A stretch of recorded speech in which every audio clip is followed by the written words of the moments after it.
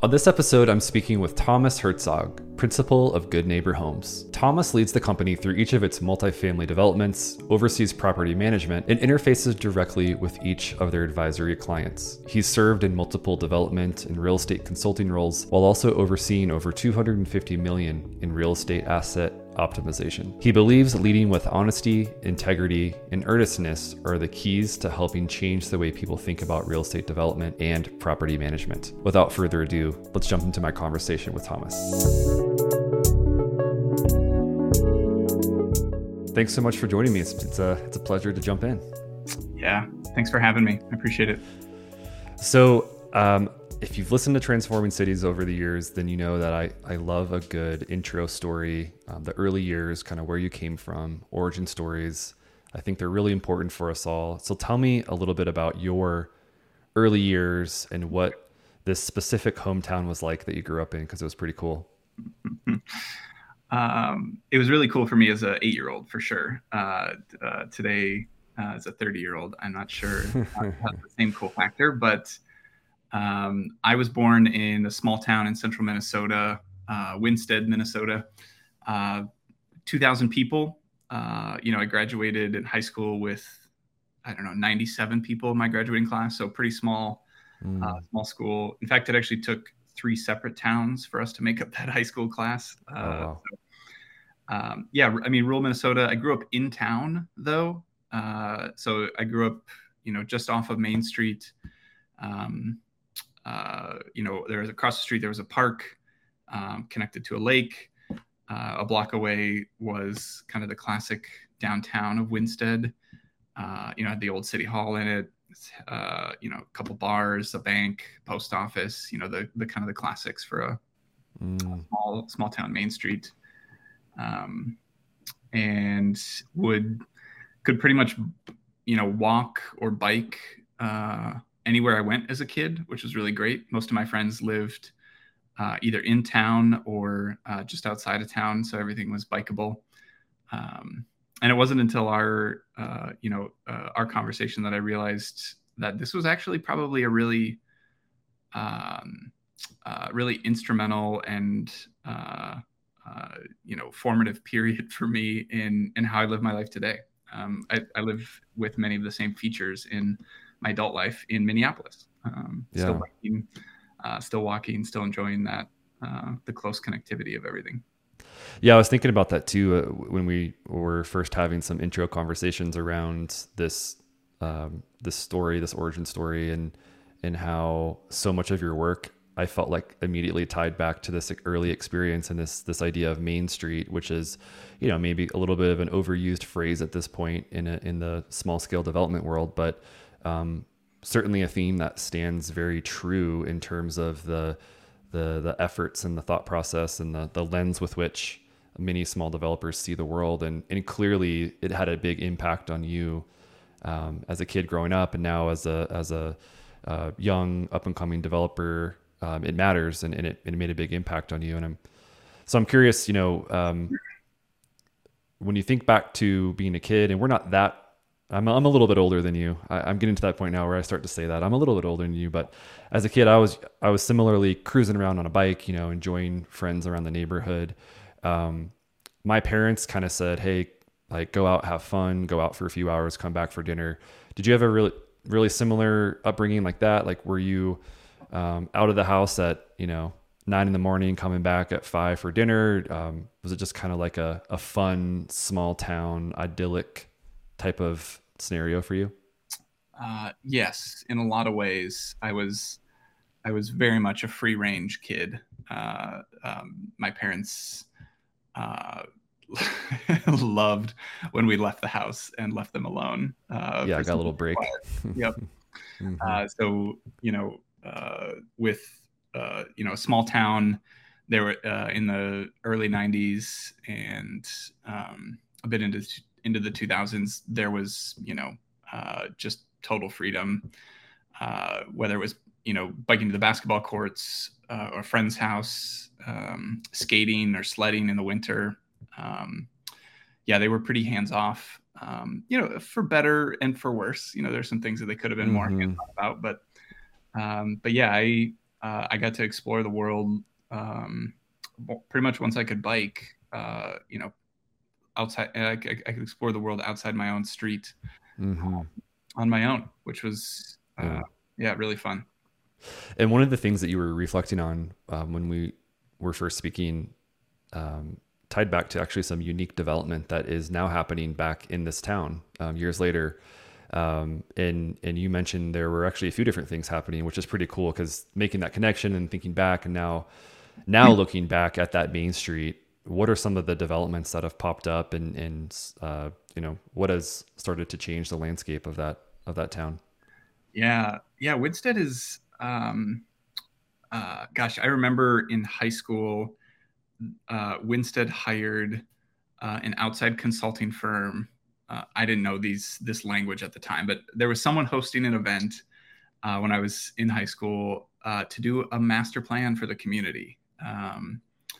To think about our park system, our trail network, our community businesses.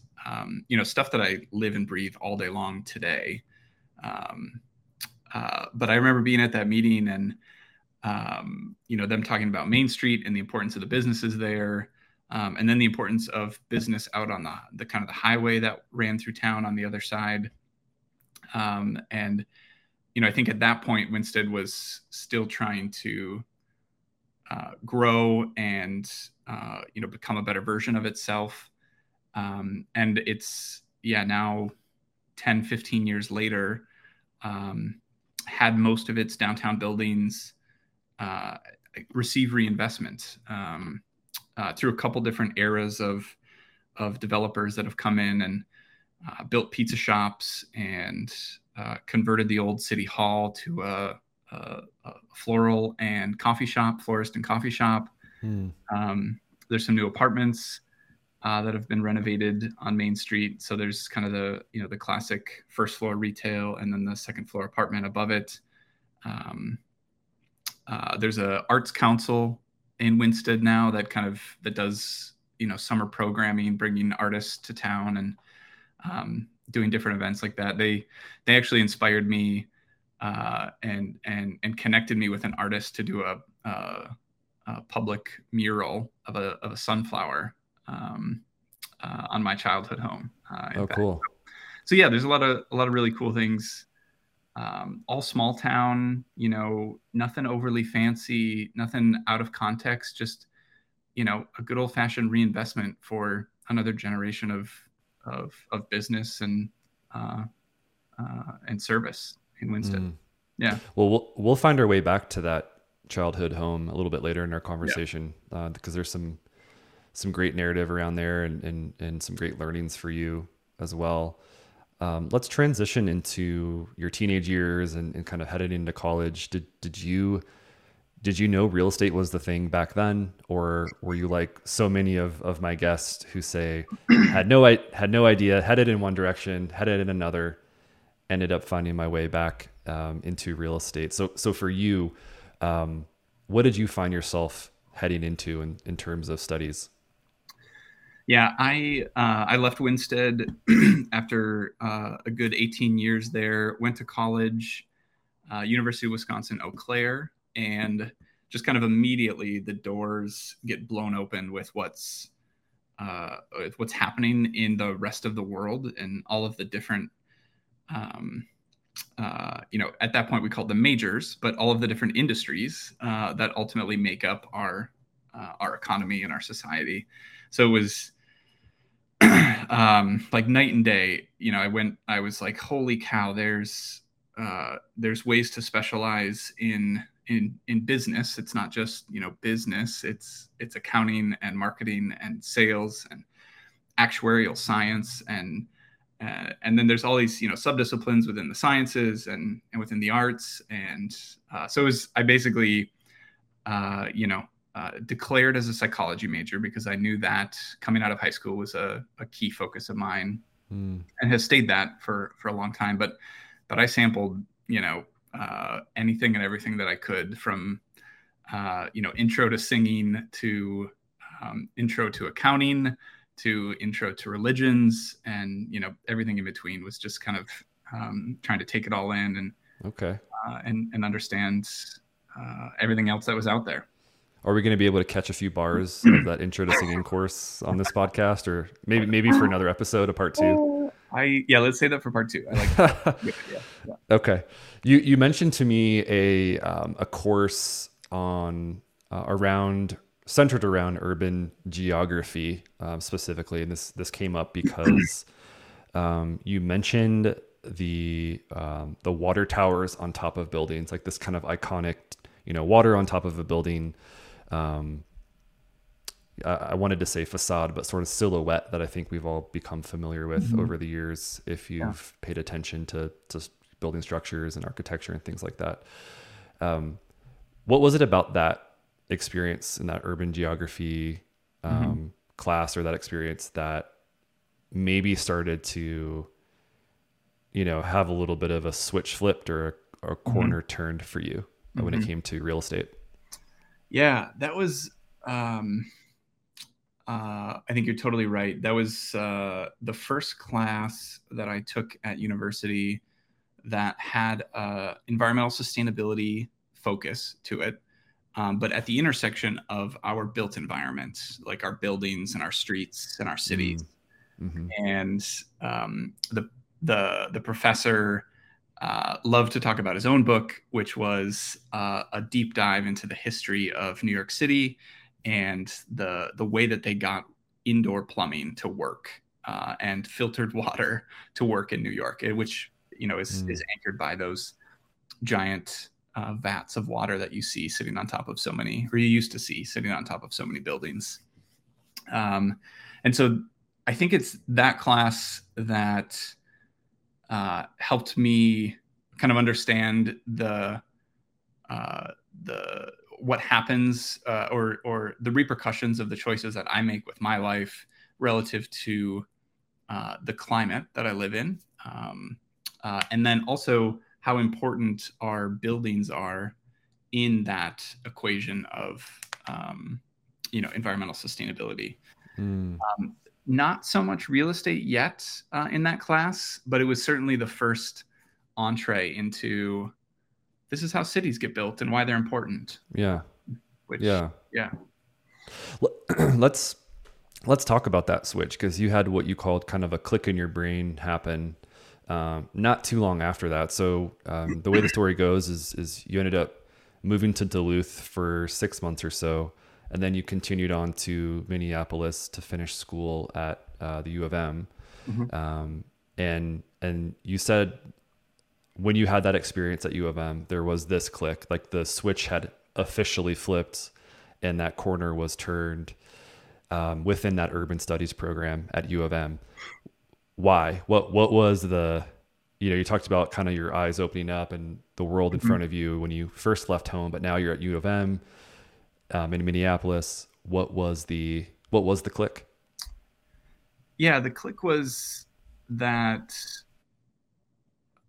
urban planners draft the plan for a city, the roads, the sewers, the utilities, the rest of the utilities, the buildings, how big they can be, what uses they can be. And then it's largely left to the development community to execute on that. It's a huge swath of responsibility that is placed into the development community's hands. Is the city says, here's what we'd like. You come to us and help us, fulfill that need. And that took a while for me to get to because that Eau Claire urban geography class really got me interested in cities and how they're built and why and regional variations and the history of cities. Like all of that it was incredibly fascinating. And the University of Minnesota's program in the geography department there, urban studies, was really geared towards the urban planning profession. So folks who go to work at the city or the county or go into kind of third-party consulting, engineering firms and design firms that help also build out these plans and these projects for cities. And I just, I took a couple classes continue to be fascinated by it, but it never really felt like that was what I wanted to do. Mm. And so it was kind of at the end of that degree that I was like, I think I actually want to go and do the work on the other side of this equation rather than be in the city and be drafting the plans. And so that was Mm. the kind of like, oh yeah, I should go do real estate. That should be that's what I want to do. Thanks for listening to this episode of Transforming Cities, brought to you by Authentic. Authentic delivers premier multifamily brand experiences and smart digital marketing. Our proven approach aims to accelerate leasing velocity, boost rental rates, and increase long-term value. Simply put, we see brand as a business asset. You can find out more at authenticff.com.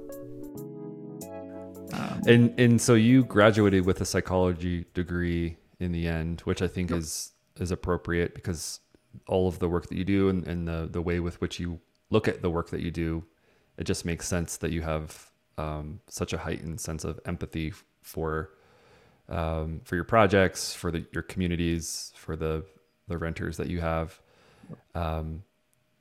So you went back. You said, all right, I wrapped up this thing, and then you ended up going back to U of M, doing some real estate courses, and you told me that what was fun about it in a way that's different from, when you're at like a actual, I'll say a student who's like kind of still figuring it out, is that you became so earnest and eager because you were there to absorb everything as much as possible, just like a sponge. I mean, you said to me, you were sort of showing up and seeking a direct conduit to this community, this development community, as you were learning. And I think there was a great takeaway there that had to do with those early connections that you made at the U of M and how important those are still to you today and how they've been in your career so far.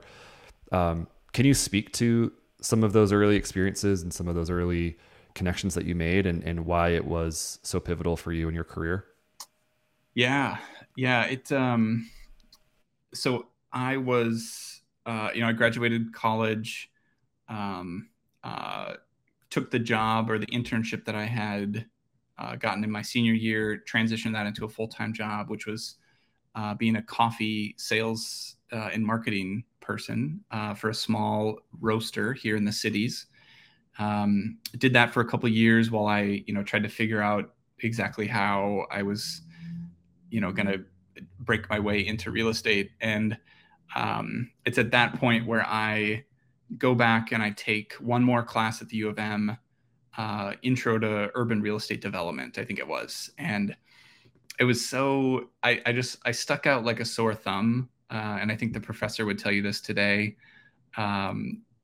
Like I was the classic older person who had gone out into the workforce, realized how, shitty it could be out there, and is like back to really learn about a very specific thing. And so, I was sitting in the front of class, showing up early, raising my hand, asking questions, staying late, asking more questions, like really trying to absorb everything that I could about this new industry that I was trying to make my way into. And it's that, that earnestness that really set me apart from the rest of my peers in that class, the other students that were taking the class who were, the kind of classic 20-year-old juniors and seniors. And even just after a few years, I a lot of clarity, I was, I stood out for how serious I was about wanting to make this a career path. And it was actually that professor who, 12 months, 15 months later, helped me get my second job within real estate, which was such a pivotal role for me to join him at that company. But that's incredible. Yeah. You have a really great early career path story, which involves, I joke, but it's true. You were slinging burritos and coffee over the course of a few years. And why I think this matters so much is because those years were impressionable for you, despite being very typical jobs, right? Tons of thousands, hundreds of thousands of people work in coffee, they work in burritos, grocery stores, whatever. But there were very specific takeaways, both when you worked with Chipotle first in Duluth and then in this coffee experience that you had in Minneapolis, that seemed to have a direct link to the work that you're doing today. We don't need to go in deep dive into this, but like, what were the kind of the cliff notes of those experiences that you can recall? Yeah. So Chipotle at the time was so pivotal in my like growth as an employee and as a manager. I kind of worked my way through their training program, and became a manager, and then ultimately helped open up a brand new store in a new market. But Chipotle at the time, and I haven't been at the organization for a really long time, so I can't speak to it today, but at the time had an incredible people culture. They thought of their employees as just fundamentally crucial to the success of the business, because they were what was cooking the food, what was serving the food, and was the customer's primary interaction was with the employees. And so if you couldn't get that right, you were never going to be able to grow and sell more burritos. So they had just a really impressive training model. They really love to promote from within and train people to work up and take over new stores and grow, and worked really well with their business model, which was growing rapidly at the time. And so I think that really taught me a lot about how to value that kind of that most basic, if you think about it in business terms, the most basic unit of your business is so crucial to get right. And if you don't get it right, how can you expect to grow? So yeah, Chipotle and burritos were surprisingly influential on my career path in real estate. And then coffee was, I want to say it was Tiny Footprint Coffee. Is that correct? Yep. You took a sales and marketing role, and I had to ask you, what does that look like in the coffee world? Sales and marketing? Are you going door to door? Are you, making t-shirts, doing cool swag? But you kind of did a little bit of everything, and it ended up being something that sounded like another impressionable, interacting with people, takeaway time period for you. And this is also when that transition started to occur with the U of M real estate class. What was it about coffee that you look back on fondly about at this point when you kind of take a stroll down memory lane? Yeah. I'll try and answer all of those questions. The first question, what does that even look like as a sales and marketing person? This was primarily a wholesale coffee company. And so our primary customer was other coffee shops who did not roast their own beans, but needed beans roasted for them. And so a lot of the sales and marketing was directly to other coffee shop owners that were either, our current clients or prospective clients. And so that's means we just spent a lot of time in coffee shops, talking to, owners and baristas in individual shops, both from the most high-end, fancy third wave coffee shops at the time, all the way down to your run-of-the-mill, small town Main Street coffee shop. Actually, for a while, we sold to the coffee shop in Winstead. Oh, no way. Yeah. So cool. So kind of, the whole gamut of coffee shops, serving every customer who wasn't driving through a Caribou or a Starbucks. So that was a big part of the role. And I think at Tiny Footprint, it was the pivotal things for me were both getting deeper into an understanding of environmental sustainability from an agricultural perspective and kind of an international agriculture perspective, because coffee is an incredibly sensitive plant and grows at a very specific region. That's why we don't see a lot of it grown here in the US. We just don't have the climate for it. We don't have the altitude for it. So I, in traveling to some countries of origin, um, and not to mention the company itself, the business model was to be carbon negative, hence the name of Tiny Footprint Coffee. So, Mm. so kind of, deepened my understanding in environmental sustainability, but then also watched, a small collective of hardworking people bust their ass to run a small business, like literally wearing every hat every day, Mm. accounting to training to sales, to marketing to roasting, to cleaning. At the end of the day, they cleaned up the shop. And so I got a firsthand look at what it means to be a small business owner and wear all the hats Mm. on any given day. Which is very important with what you're doing today. So let's head in that direction. So you pivoted into real estate. I think this was around 2017, sort of officially and formally, and you had this opportunity to work with a firm called Lattice in the Twin Cities area. What was that first opportunity like for you? What was your role in sort of the day-to-day, week-to-week at that point? Yeah. Um, so that was, again, born out of connections I'd made at the University of Minnesota in that urban real estate development class.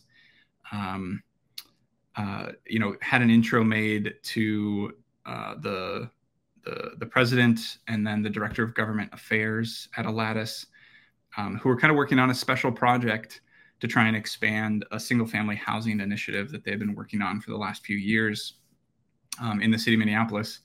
And it was kind of this perfect intersection of the skill sets that I had gained as an undergraduate and my interest in getting into the field of real estate development.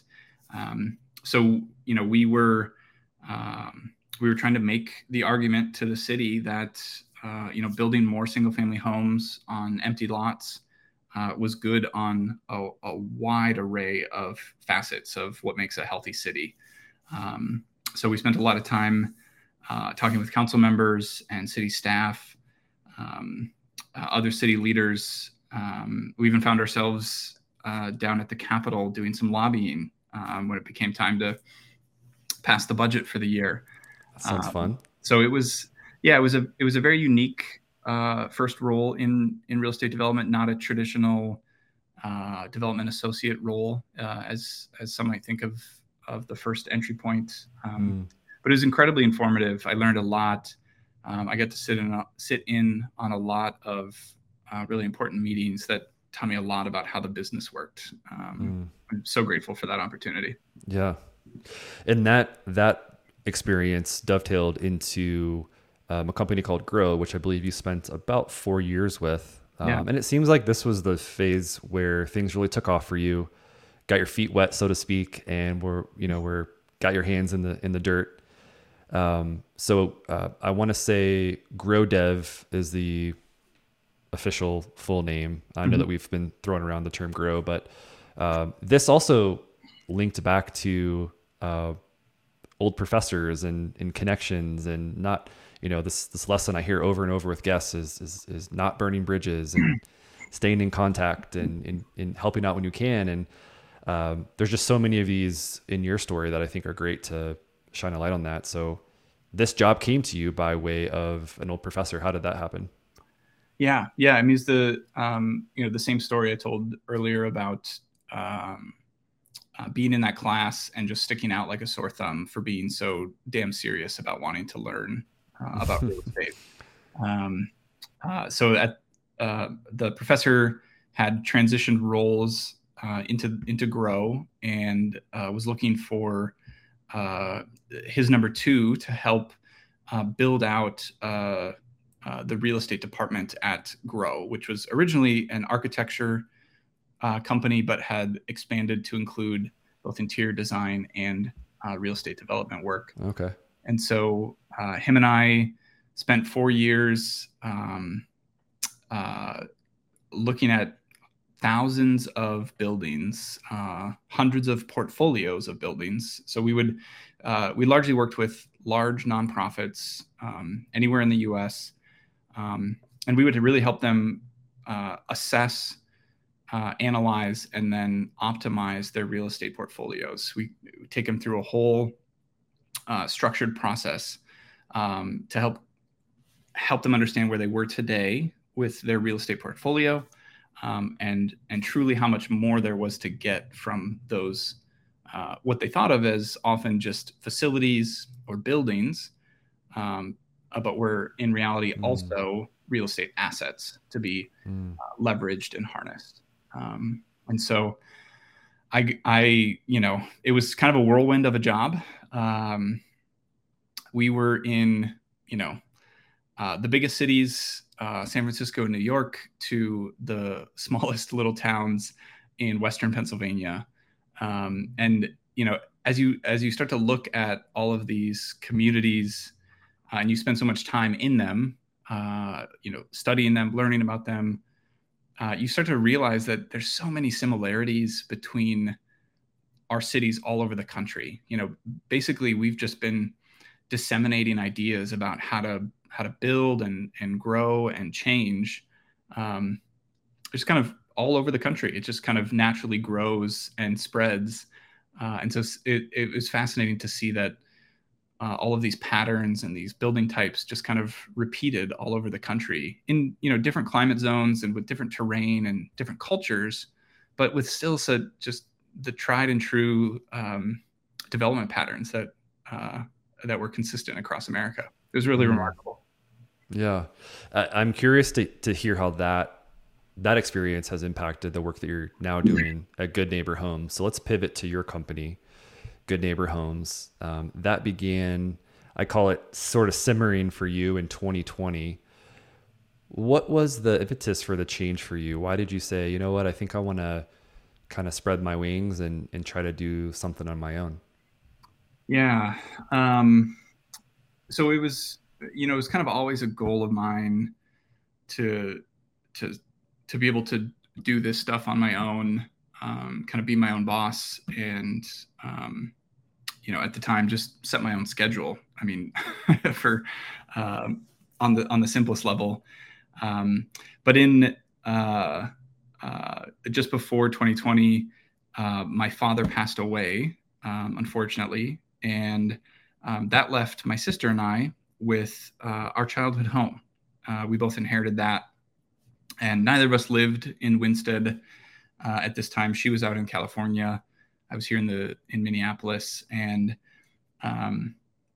after a few years of learning and planning and just kind of getting my feet wet in real estate, I kind of just get tossed into the deep end with my first house. It was a single house. There's nothing crazy, but it came out of some really unfortunate circumstances. But I was fortunate enough to have my sister trust me to lead a little renovation of the house, get it back into its kind of former glory days, as we would describe it, refinish all the hardwood floors and get a fresh coat of paint on things, and redo the kitchen and one of the bathrooms. And that worked out really well, both for me getting more experience, but also me processing the death of my father. It was very therapeutic to be in my childhood home and to be, demoing walls and bathroom surrounds. So we renovate that and rent that out, and ultimately sell that a couple years later. But that was kind of my, all right, it's time. Let's, here's your first project. Yeah. And you told me that is a beautiful story, by the way. I don't think I mentioned that to you before, but I have to imagine that the experience of working your way through this home that you lived in for almost 20 years was all the things, like all the emotions that you could imagine. Yeah. You mentioned to me that you took a lot of that knowledge and experience from that first project that was sort of by your hands, and you said you aimed to put your money where your mouth was in terms of racial equity, because racial justice and gentrification, these are all topics that you have been thinking about, simmering on, learning about in school, and certainly seen in and around Minneapolis, which you had since moved to. Where does that fit into the thesis or the narrative of Good Neighbor Homes, and how has that been a North Star, Mm-hmm. so to speak, for the Yeah. company? Yeah, that's a good way to put it. So we sold the childhood home, and took the proceeds from that, and uh, uh, ultimately found myself in a partnership with the Falwell Neighborhood Organization. In the city of Minneapolis, there are hundreds of neighborhood organizations that kind of oversee a small geography within the city, and Falwell was one of them. And there was kind of at this time, and still today, that there was this narrative that white people in a space is inherently bad, or inherently gentrifying to a neighborhood. And I had moved to North Minneapolis a few years prior to this, kind of project happening, and I just started showing up to kind of experience that firsthand, and learn about it, and immerse myself in a new part of the city that I'd never lived in. So I started to volunteer and work for other organizations. I got to know my neighbors. I built relationships, right, with people that I'd never met living on the south side of Minneapolis in the years that I'd been in the city. I was a whole different community, and a lot of these turned into friendships that I still have today. And kind of over the course of those 3 years, the north side really started to feel like home. And it was kind of the intersection again of relationships that I had built with people who were doing similar work. The Falwell Neighborhood Organization, they wanted to purchase this neighborhood corner store building that had been occupied since the 90s by bless her heart, sweet elderly woman who was just living upstairs in one of the 2 apartments up there, and wasn't doing anything with the commercial space. It just was vacant. And so, that building came up for sale and sat on the market for months.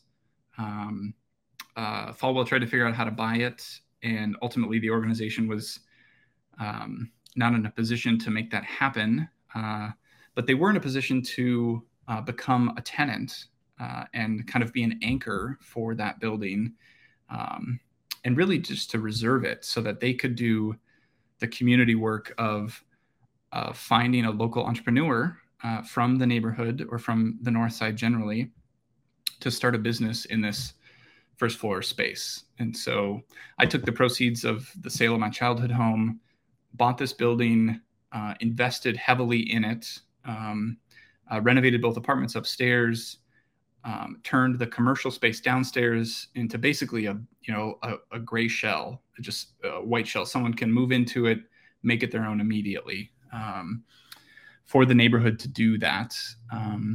And that was a 3-year-long project that ultimately ended up in us finding Markella Smith, who opened up the Dream Shop, which is a gift shop on the north side full of a bunch of art, knickknacks, all the classic stuff you think about in a little gift shop. But is all prioritizing north side vendors, people of color, giving them kind of a space to sell their products, a physical store that many of them didn't have. So really cool project. Also taught me an immense amount, but was so gratifying at the end. I say the end, which is sad to say, but I sold the building to my first tenant. So she bought the building. Another Black entrepreneur bought the building from me last fall, and now is the owner of a newly renovated corner store building, which she'll ultimately move her business into, I think, in the long term. So it's really really full cycle on that one. Yeah, no, that's a really really cool story, and I think it touches on a couple different things, both the development piece and then this unique approach that I would say that you now take to management and managing people and managing tenants and finding the right balance of tenants as well. Um, so let's hop over onto that parallel path briefly and talk Mhm. about that unique perspective that you have now brought into managing the management side of properties. And without putting words in your mouth, what would you say that unique approach is with Good Neighbor Homes? Yeah, yeah. So we do things a little differently.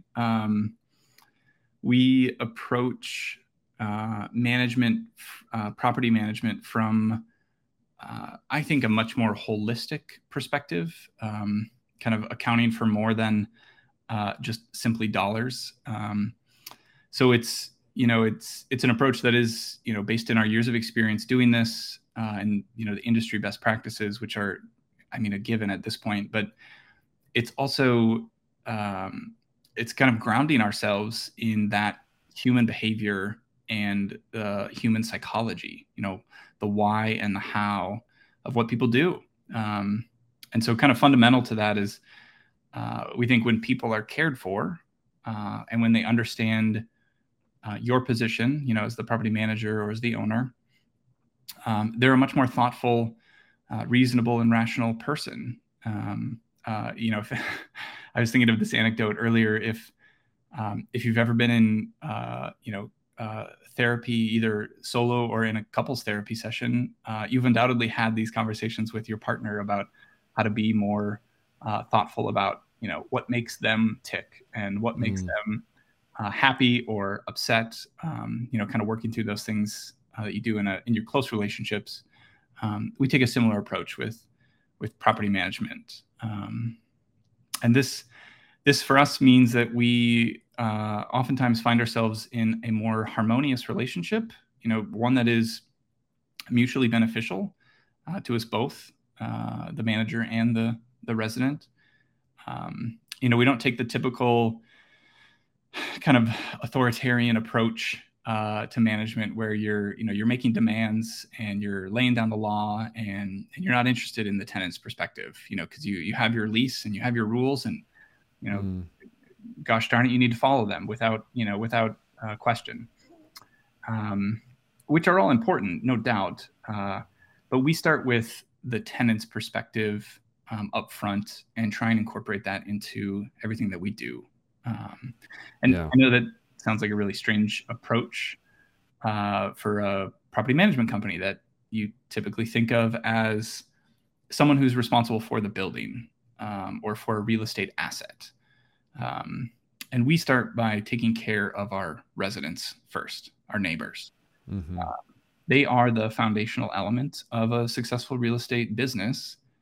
And we believe if you can't get that right, you can't do right by your tenants, you're always going to be playing catch up. You're always going to be trying to come back from something, and it's a quote I think is overly used sometimes, but is just captures it so well, is the old Paul Wellstone quote, right? Of we all do better when we all do better. Um, Hmm. I love a good quote. so yeah, So true. Yeah, so it, true. it's really simple. It's really basic in a lot of ways, but it is in so many other ways counter to how much of the property management narrative works.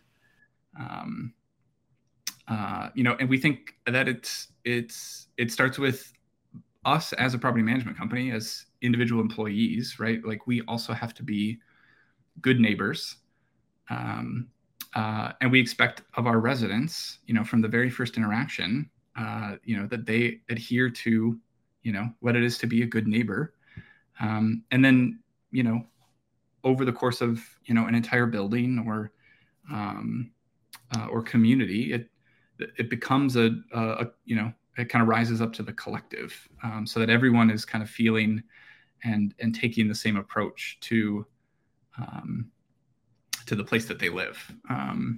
ideally, long term, in kind of a if I'm thinking optimistically about the future, the goal is to kind of um, impart that wisdom and that approach on the overall property management industry, and to see entire neighborhoods made up of people that care about the place they live, that care about the people that live around them, and that we have entire neighborhoods filled with good neighbors. Yeah. So we really do think that we can change the way people think about and live in managed properties. I mean, that was the big takeaway that I had there. What you just sort of touched on is just the way it's done today versus the way it could be done in the future. You look at, gosh, I have to imagine that so many communities and property management companies just go over to the Google reviews really quickly, and you'll see how there's this sort of built-in tension between a renter and sort of the management that you spoke of that dynamic a few minutes ago. And I have to imagine there are better ways to do it, and certainly there are challenges to do that at scale. But I think that's a really great way to approach it. Obviously, it fits so perfectly in with what Good Neighbor Homes means and what it has become as you've started to build it out over the last few years. And speaking of building things out, you have a couple of projects in the works, and obviously right now as we're recording this is mid 2023, and so the real estate market is in a little bit of a unique cyclical position, I'll say. Mm-hmm, mm-hmm. But tell us about the projects that you're working on, what's coming up, and sort of how these management and development mindsets will merge together in the future. Yeah, I'd love to. So Good Neighbor Homes has 3 good projects that are underway, a few more in the works, but our smallest is just a 4-unit building, on a single city Minneapolis lot.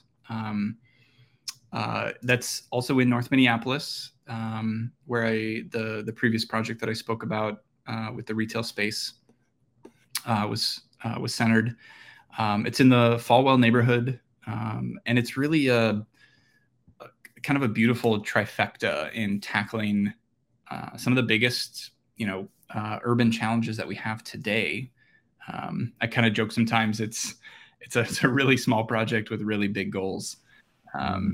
And so it's the kind of the 3 things, the 3 focuses of that project are, it's going to be net zero ready.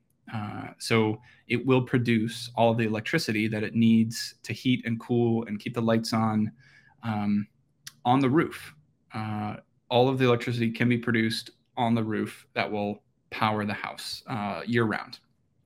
Actually, right now we're in talks with a solar shingle provider. I'm sure we've all seen examples of that. We have one here locally, and we're hoping to incorporate that model, that new product, into the development right from the get-go, so that we can say it's not just net zero ready, but it is in fact net zero, because it will be producing electricity on day one. Interesting.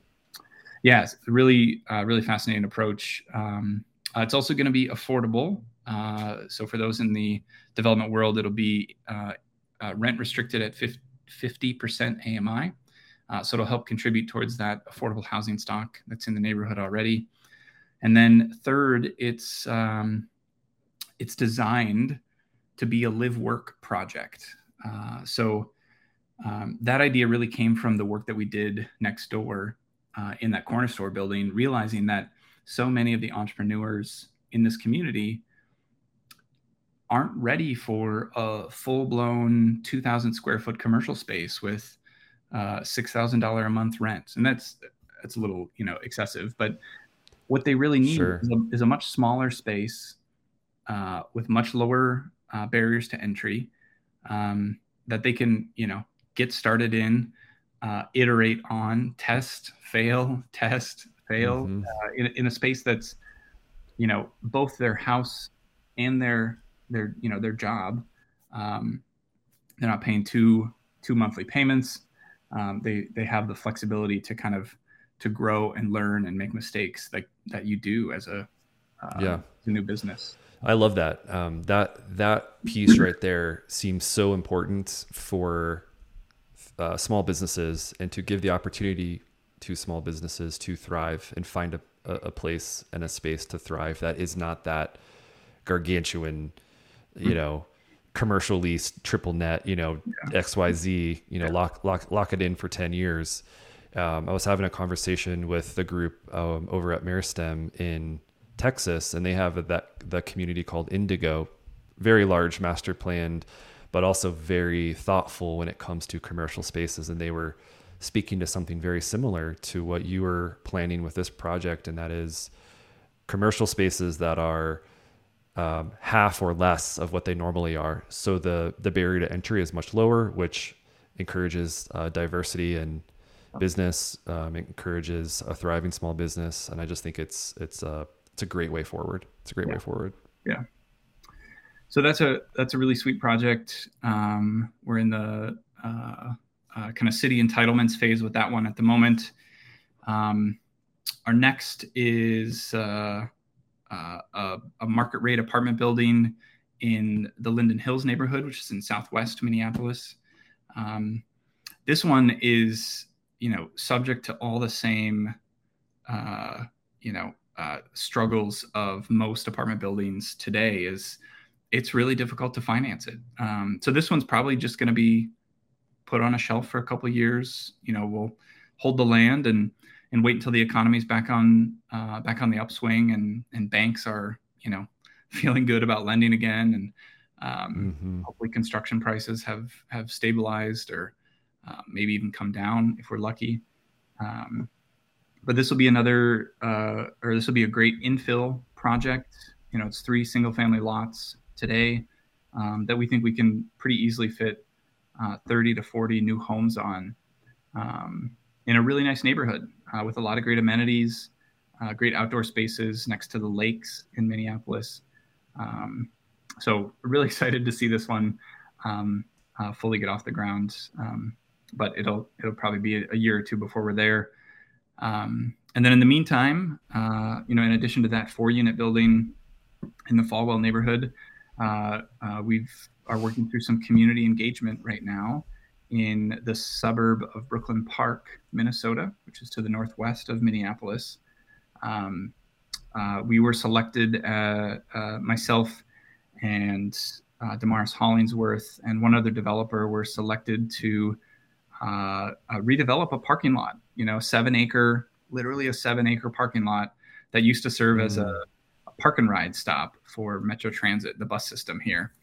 And so we've got some work ahead of us, no doubt, but the current model is it's a mix of retail and housing, and both for rent and for sale housing. So we'll have some townhomes that will sell, you know, fee simple, and then some apartments that will rent just like normal. Some that'll be affordable, some will be market rate, and then the whole team that we've put together for that is really wonderful, and we've got some really good urban designers that are up and coming and that I think are really going to create an impressive space and place that the folks who live there will cherish for a really long time. Yeah. That's terrific. And I want to ask this before we wrap up, as it pertains to projects like the Brooklyn Park project, as you look ahead in the coming years of both, you know, development need, societal changes, racial equality, need for diversity. I mean, we were already talking about sort of the smaller commercial spaces and sort of adaptive development projects that think about these things ahead of time. Mm-hmm. What is your personal hope for development or housing, and how are you thinking about progress? Like what is progress to Thomas and to Good Neighbor Homes? That's a really good question. You know, I think that the first one that comes to my mind is, my God, do I hope that the Inflation Reduction Act, the IRA, actually materializes and incentivizes developers like myself to build energy efficient buildings. I know that, you know, the name is a little bit of a misnomer, but there was a lot of really good policy in that bill passed at the federal level, so it's going to take some time for it to work its way down. But over the last several years, with the rise in construction costs, it's really squeezed a lot of developments to take a lot of I would call them shortcuts on energy efficiency. I think it's the increased costs have put a lot of pressure on pushing the envelope for more efficient buildings. And so I hope that the IRA can make a real dent at getting and get us back on a path towards buildings that are maybe one day actually, regenerative for the environment rather than purely just another burden. So that's probably my first one. And if anyone, has seen new apartments go up lately, or rather, I should say, if anyone's ever stayed in a hotel, you'll know that the unit that heats a hotel room is now getting rolled out into apartment buildings, the PTAC. And that is, I think, one of the best examples of kind of going backwards in environmental sustainability or energy efficiency. But Chris, probably a second one would, and I'll shut up after this, but I think it would have to be that that the elected officials that we have can really get their heads around the urgency and the importance of a housing first approach to public health. I think we have an incredible gap in what really solid long-term research says is fundamental to someone's stability, and what we're doing today about the affordable housing crisis. So I think for our neighbors that make the lowest income, they face incredible difficulties just meeting basic needs. It's something that you and I probably don't even think about on a daily basis, but it's literally, catastrophic to their lives. So we need more housing for people with very little or no money. And I think that would go a really long way in alleviating so many of the other issues that people experience if they just had stable housing. Yeah.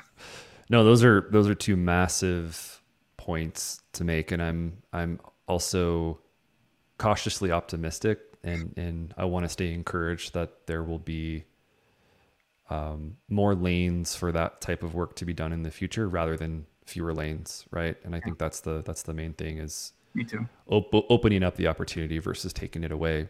Yeah. Well, Thomas, it's been so good talking with you and hearing your stories so far. I always like to finish with a couple of rapid fire questions just to get the listeners and viewers Googling and checking out some other resources. So for you, number one is, what have you found as being the most thoughtful project that you've seen in the last year or so from a development point of view? That's not, I always have to say, no, not one of your own, or not one of your own in the making. Yeah, I think there are so many people doing much better work than I am out there. It's so humbling. Maybe not the most thoughtful, but I think my favorite project that I think is really pushing a lot of new ground in development is the cul-de-sac development in Tempe, Arizona. It's a big site. It's a full, kind of master plan redevelopment. But it kind of throws out the window all of your typical norms when thinking about a master plan, new community. I mean, it is very dense for an American scale, I should say. It's a totally reasonable density for people. It'll be a great community.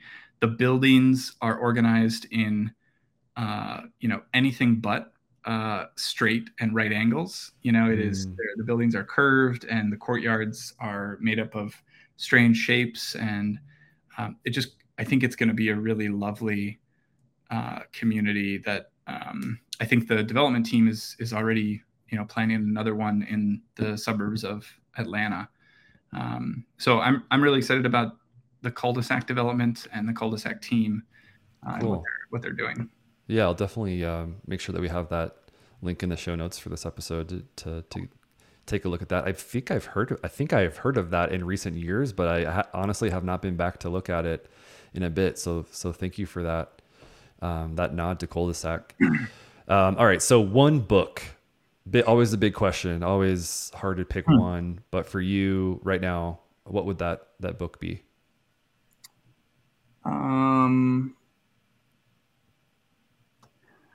One book, I think it would have to be The Architecture of Happiness. Is what I would recommend. It's Alain de Botton, who's a very intelligent, forgive me, but I think he's a psychologist by training. But his book it's kind of rooted in human psychology and happiness, but also at kind of the intersection of our built environment and what about our cities and our places and our homes truly make us the happiest. It's a really fascinating book. I would put it in kind of the urban geography category. It's not your typical developer book by any means, but I love it. It's a really great read. Some of my favorite recommendations are non-real estate, non-development books, so that's great. Definitely, we'll link that as well. Well, here we are. We're at the end. Thomas, thank you so much for joining me today. There's really only one more thing for me to do, and that is to roll out the red carpet for you. Tell the listeners and the viewers where they can find you, what you're up to these days, and how they can follow up. Yeah, thanks. Chris, has been really wonderful to chat with you. I appreciate the work that you do with the Transforming Cities podcast. It's important work, and I hope you keep doing it for a long time. But Good Neighbor Homes is still working on their website. So eventually you'll find us at goodneighbor-homes.com.